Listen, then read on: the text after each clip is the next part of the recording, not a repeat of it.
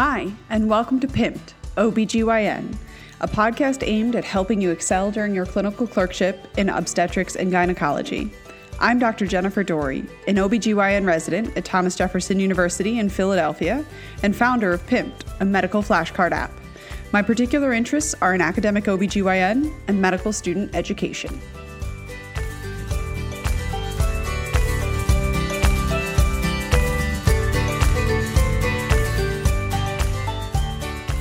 Let's talk about what you're going to need to know before you attend your first vaginal delivery. So the first thing to know is prior to this vaginal delivery, she's been in labor. Baby has been doing a series of events known as the cardinal movements of labor. First thing they do is their head engages within the maternal pelvis, called engagement. Next is descent, in which the fetal head begins to descend within the pelvis. This is when the fetal station we report with our vaginal exams, begins to increase actually from a negative number to a positive number. The baby has to flex its neck and touch its chin to its chest to decrease the diameter of the head that's coming through the maternal pelvis. The baby then has to internally rotate its entire body to decrease its diameter. When the baby's head begins to come under the pubic symphysis, it can actually extend its neck a tiny bit, and then it's going to externally rotate and eventually expulsion. So again, in quick succession, the cardinal movements of labor: engagement, descent, flexion, internal rotation, extension, and external rotation, finally expulsion. So let's talk a little bit about the logistics and what it's actually going to be like to be in a vaginal delivery. So one of the residents or attendings goes into the room and decides the mom is fully dilated. So we say she's complete now. That means she is 10 centimeters dilated, 100% effaced, and typically with that will come a station of 0 station, +1, or +2. So now we need to decide, now that she's complete, do we begin pushing immediately or do we do something called laboring down? So whoever's taking care of the patient will decide, are we going to labor down or are we going to begin to push? If you're going to begin to push, your job as a medical student will often be to stay in the room and help with the pushing, to help mom lift her legs that are probably too heavy from her epidural for her to do it herself, and to help with the nurses and kind of see the process of what a vaginal delivery really takes. Now, if this is a prime, meaning this is her first baby, this pushing process can take a long time. Moms never really see this coming. But if you have an epidural, it can be normal to push for 3 to 4 hours with an epidural, as long as you're making progress and baby is coming down the birth canal. If you're a multip, it can be as quick as 1 push, or it could be as long as, again, 3 hours if you have an epidural and it's just taken a while. As long as you keep making progress, there's no contraindication to keep pushing, as long as baby's heart rate looks good and you're making progress. So, as a medical student, you'll often be in the room helping mom hold up her leg, helping her push, coaching her. So with each contraction, the goal is for mom to curl up around baby and push, and they push like they're trying to have a bowel movement. It sounds funny, but it's the only pressure you've ever had down there in your life. And so you tell them to push like they're having a bowel movement. With each contraction, they're going to push 3 times, and they're going to hold the push for 10 seconds. So often your job is fairly monotonous, counting 1 to 10 for mom so she can try to keep the motivation and keep pushing. It can feel like you're just literally a coach on the sidelines, but if dad's not great at it and the nurse has a lot of charting and things to do to make sure mom's actually safe, it can be a great job for you as a medical student. When it comes time for delivery, hopefully you'll get the opportunity at one of these deliveries to gown and glove with the resident or with the attending.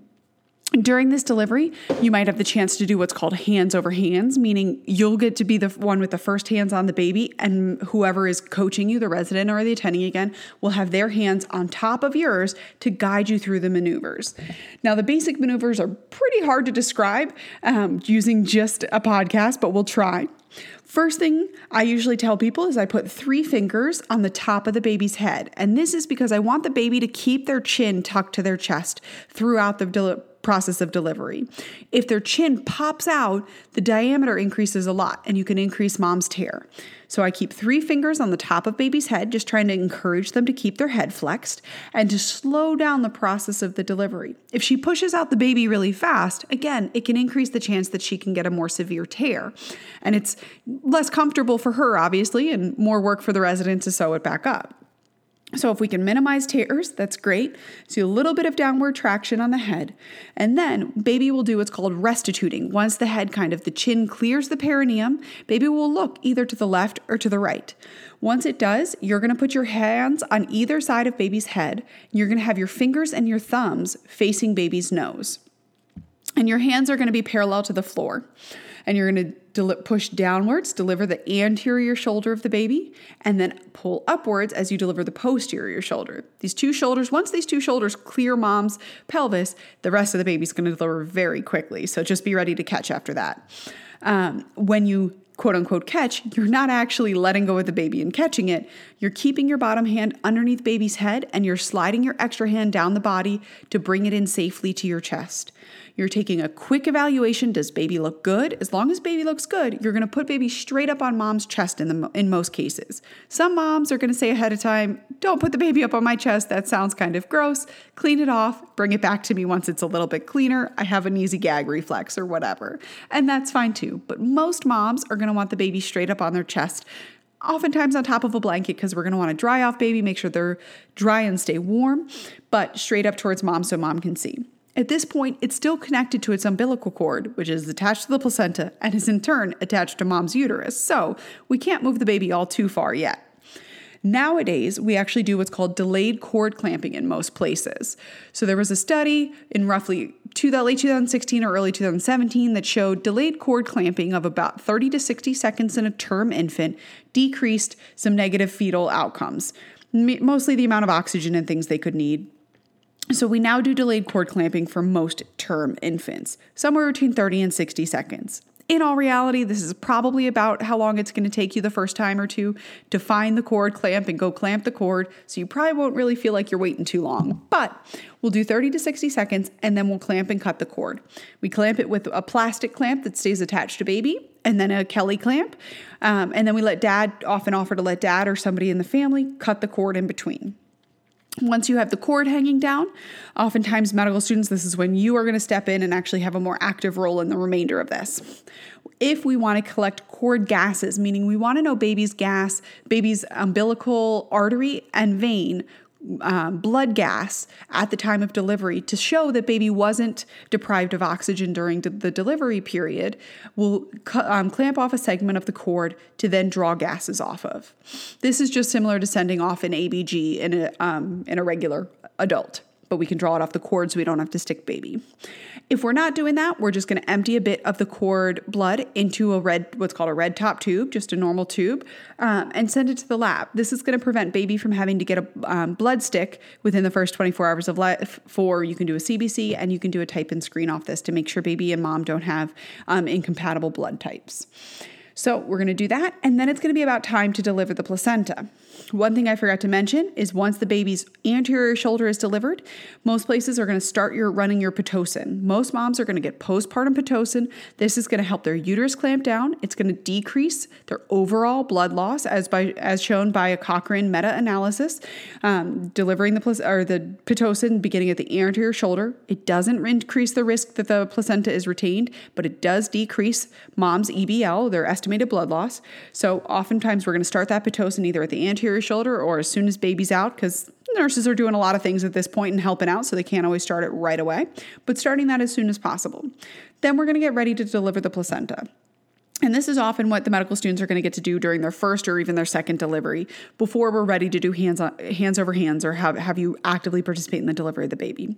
So when you deliver the placenta, you're going to put a Kelly clamp or some other type of clamp, a hemostat, something like that, on the cord pretty close to mom's perineum. You don't want to be touching her, especially if she doesn't have an epidural, but you want to be pretty close to the source if you can. The placenta, remember, is still attached to the uterus. And the reason it's going to get expelled is that your uterus is clamping down and it's going to start releasing it. So what we can do is we can feel the uterus through mom's abdomen. We can massage the uterus and we can make sure that uterus stays up high so that you don't cause what's called a uterine involution or inversion. And that's if the uterus were to, instead of being convex, become concave, and it stops it from being able to clamp down well and makes it bleed a little bit more. So we're holding the uterus up, we're massaging it, and people can show you the techniques for this on your first delivery or two.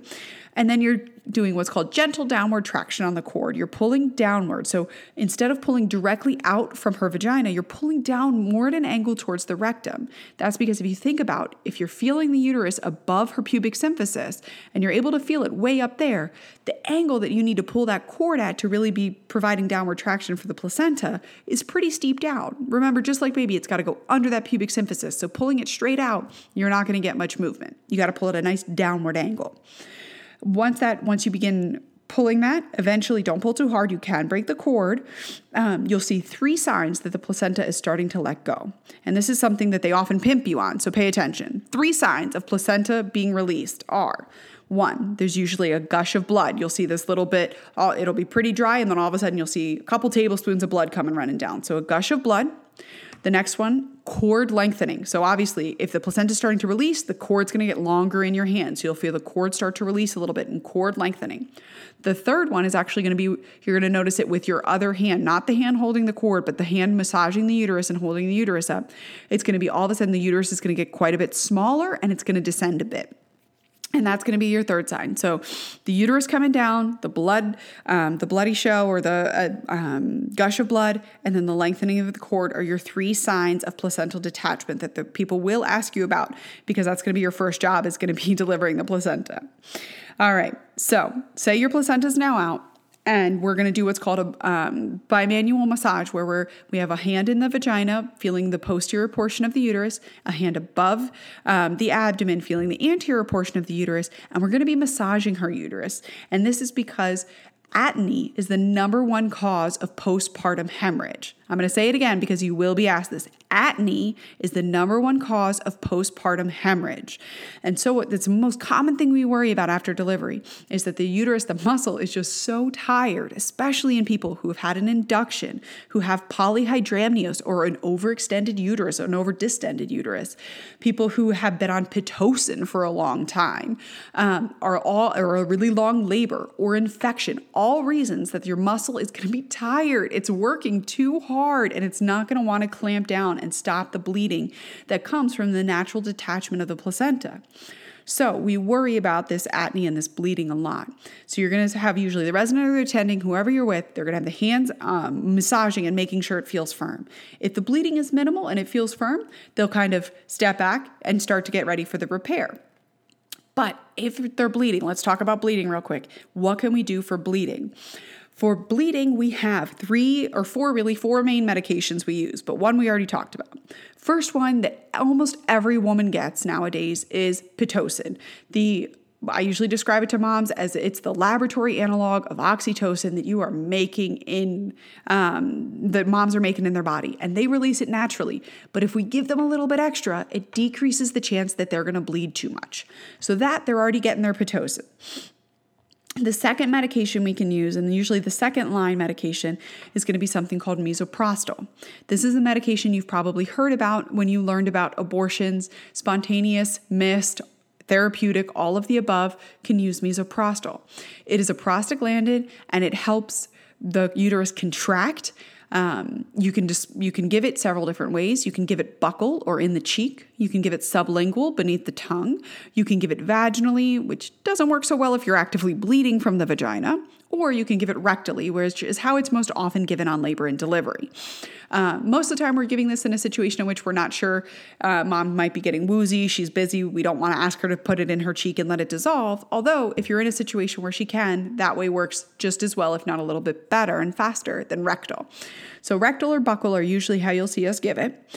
And the bad things about misoprostol, there's no strong contraindications except an allergy, but misoprostol can cause a little bit of a transient fever postpartum. And so we worry that we might be making ourselves chase a postpartum endomyometritis picture with a fever later on when it's really attributable to misoprostol. But if we want to do misoprostol, you can give either 800 or 1,000 milligrams, like I said, either rectal or buccal. No real contraindications except allergy. Second medication we use is often Methergin. Methergin, we have to worry about though. So the main contraindication of Methergin is anybody with a hypertensive disorder.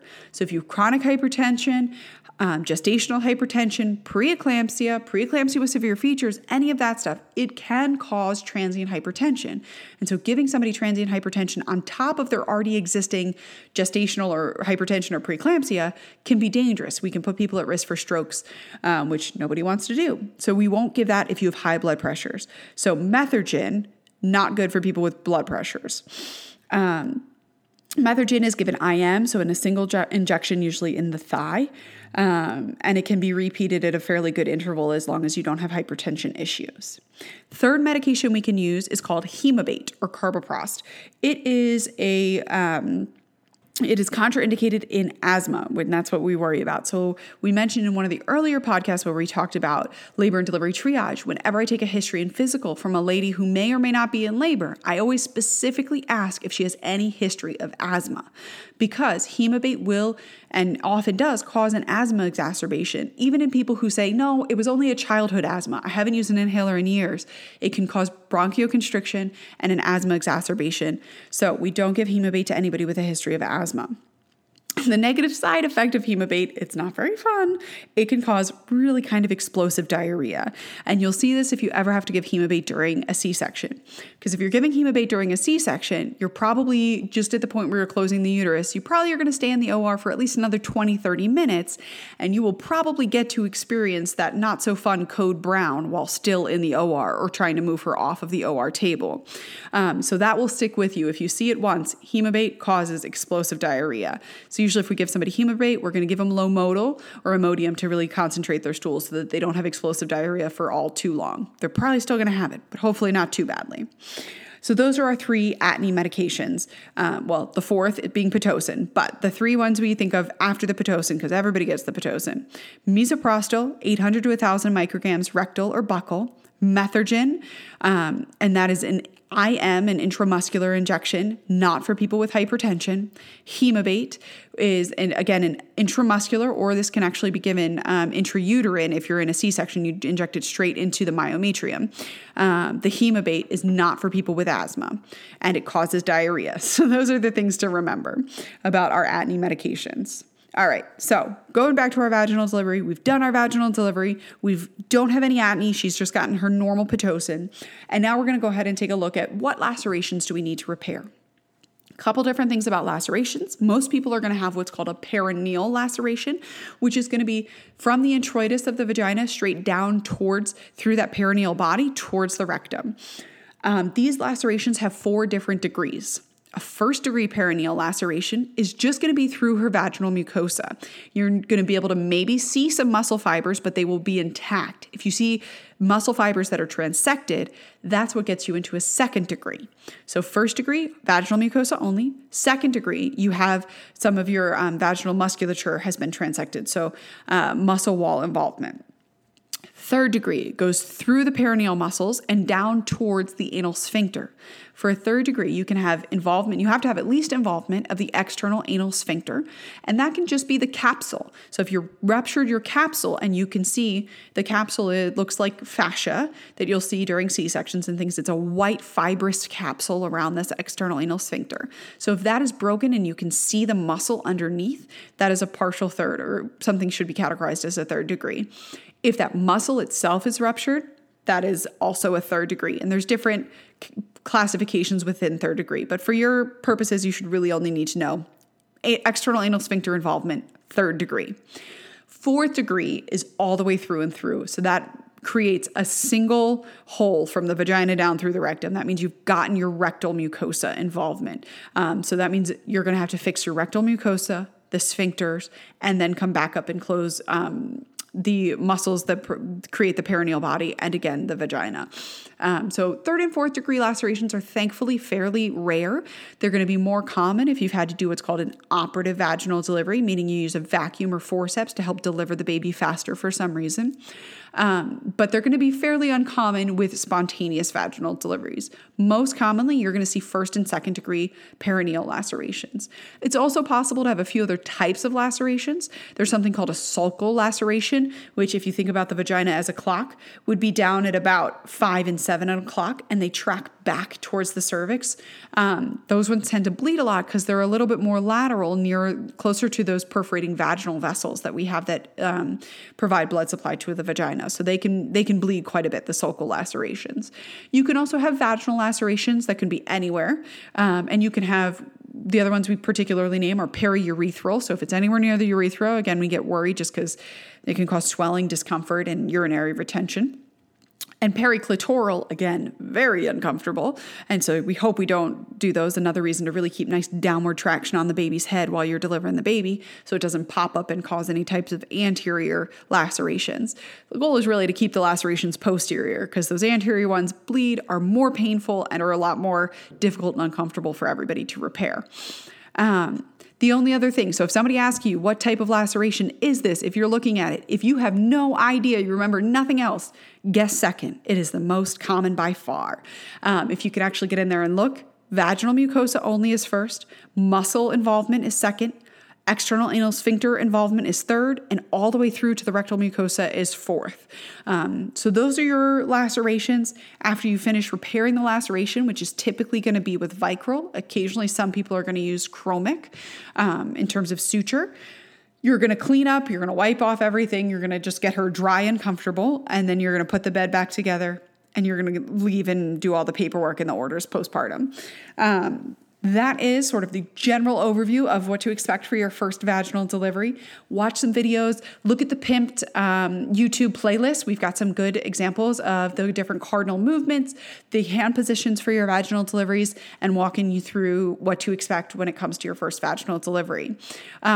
Most importantly, if you ever get woozy during any part of OBGYN, and this often happens during vaginal deliveries, sit down. Ask somebody for a seat. We would always rather you disappear and sit down somewhere than faint in our OR or in our labor and delivery room. It's totally acceptable. You don't need to say anything. Just walk out. Tell us afterwards you felt woozy. That is okay. I don't need 2 patients. Mom and baby, I've got 2 already. I don't need you as my 3rd. So take care of yourself. Tell us when you have your limitations, and don't worry about it. Labor and delivery is to have fun and let you have a chance to see a little bit of everything. So if you need to excuse yourself, feel free. Dads have to do this a surprising amount of the time in labor and delivery. It's a pretty interesting experience the first time around. No better way to put it. All right, so that ends our first vaginal delivery. We'll talk more next time about C-sections and other obstetric emergencies.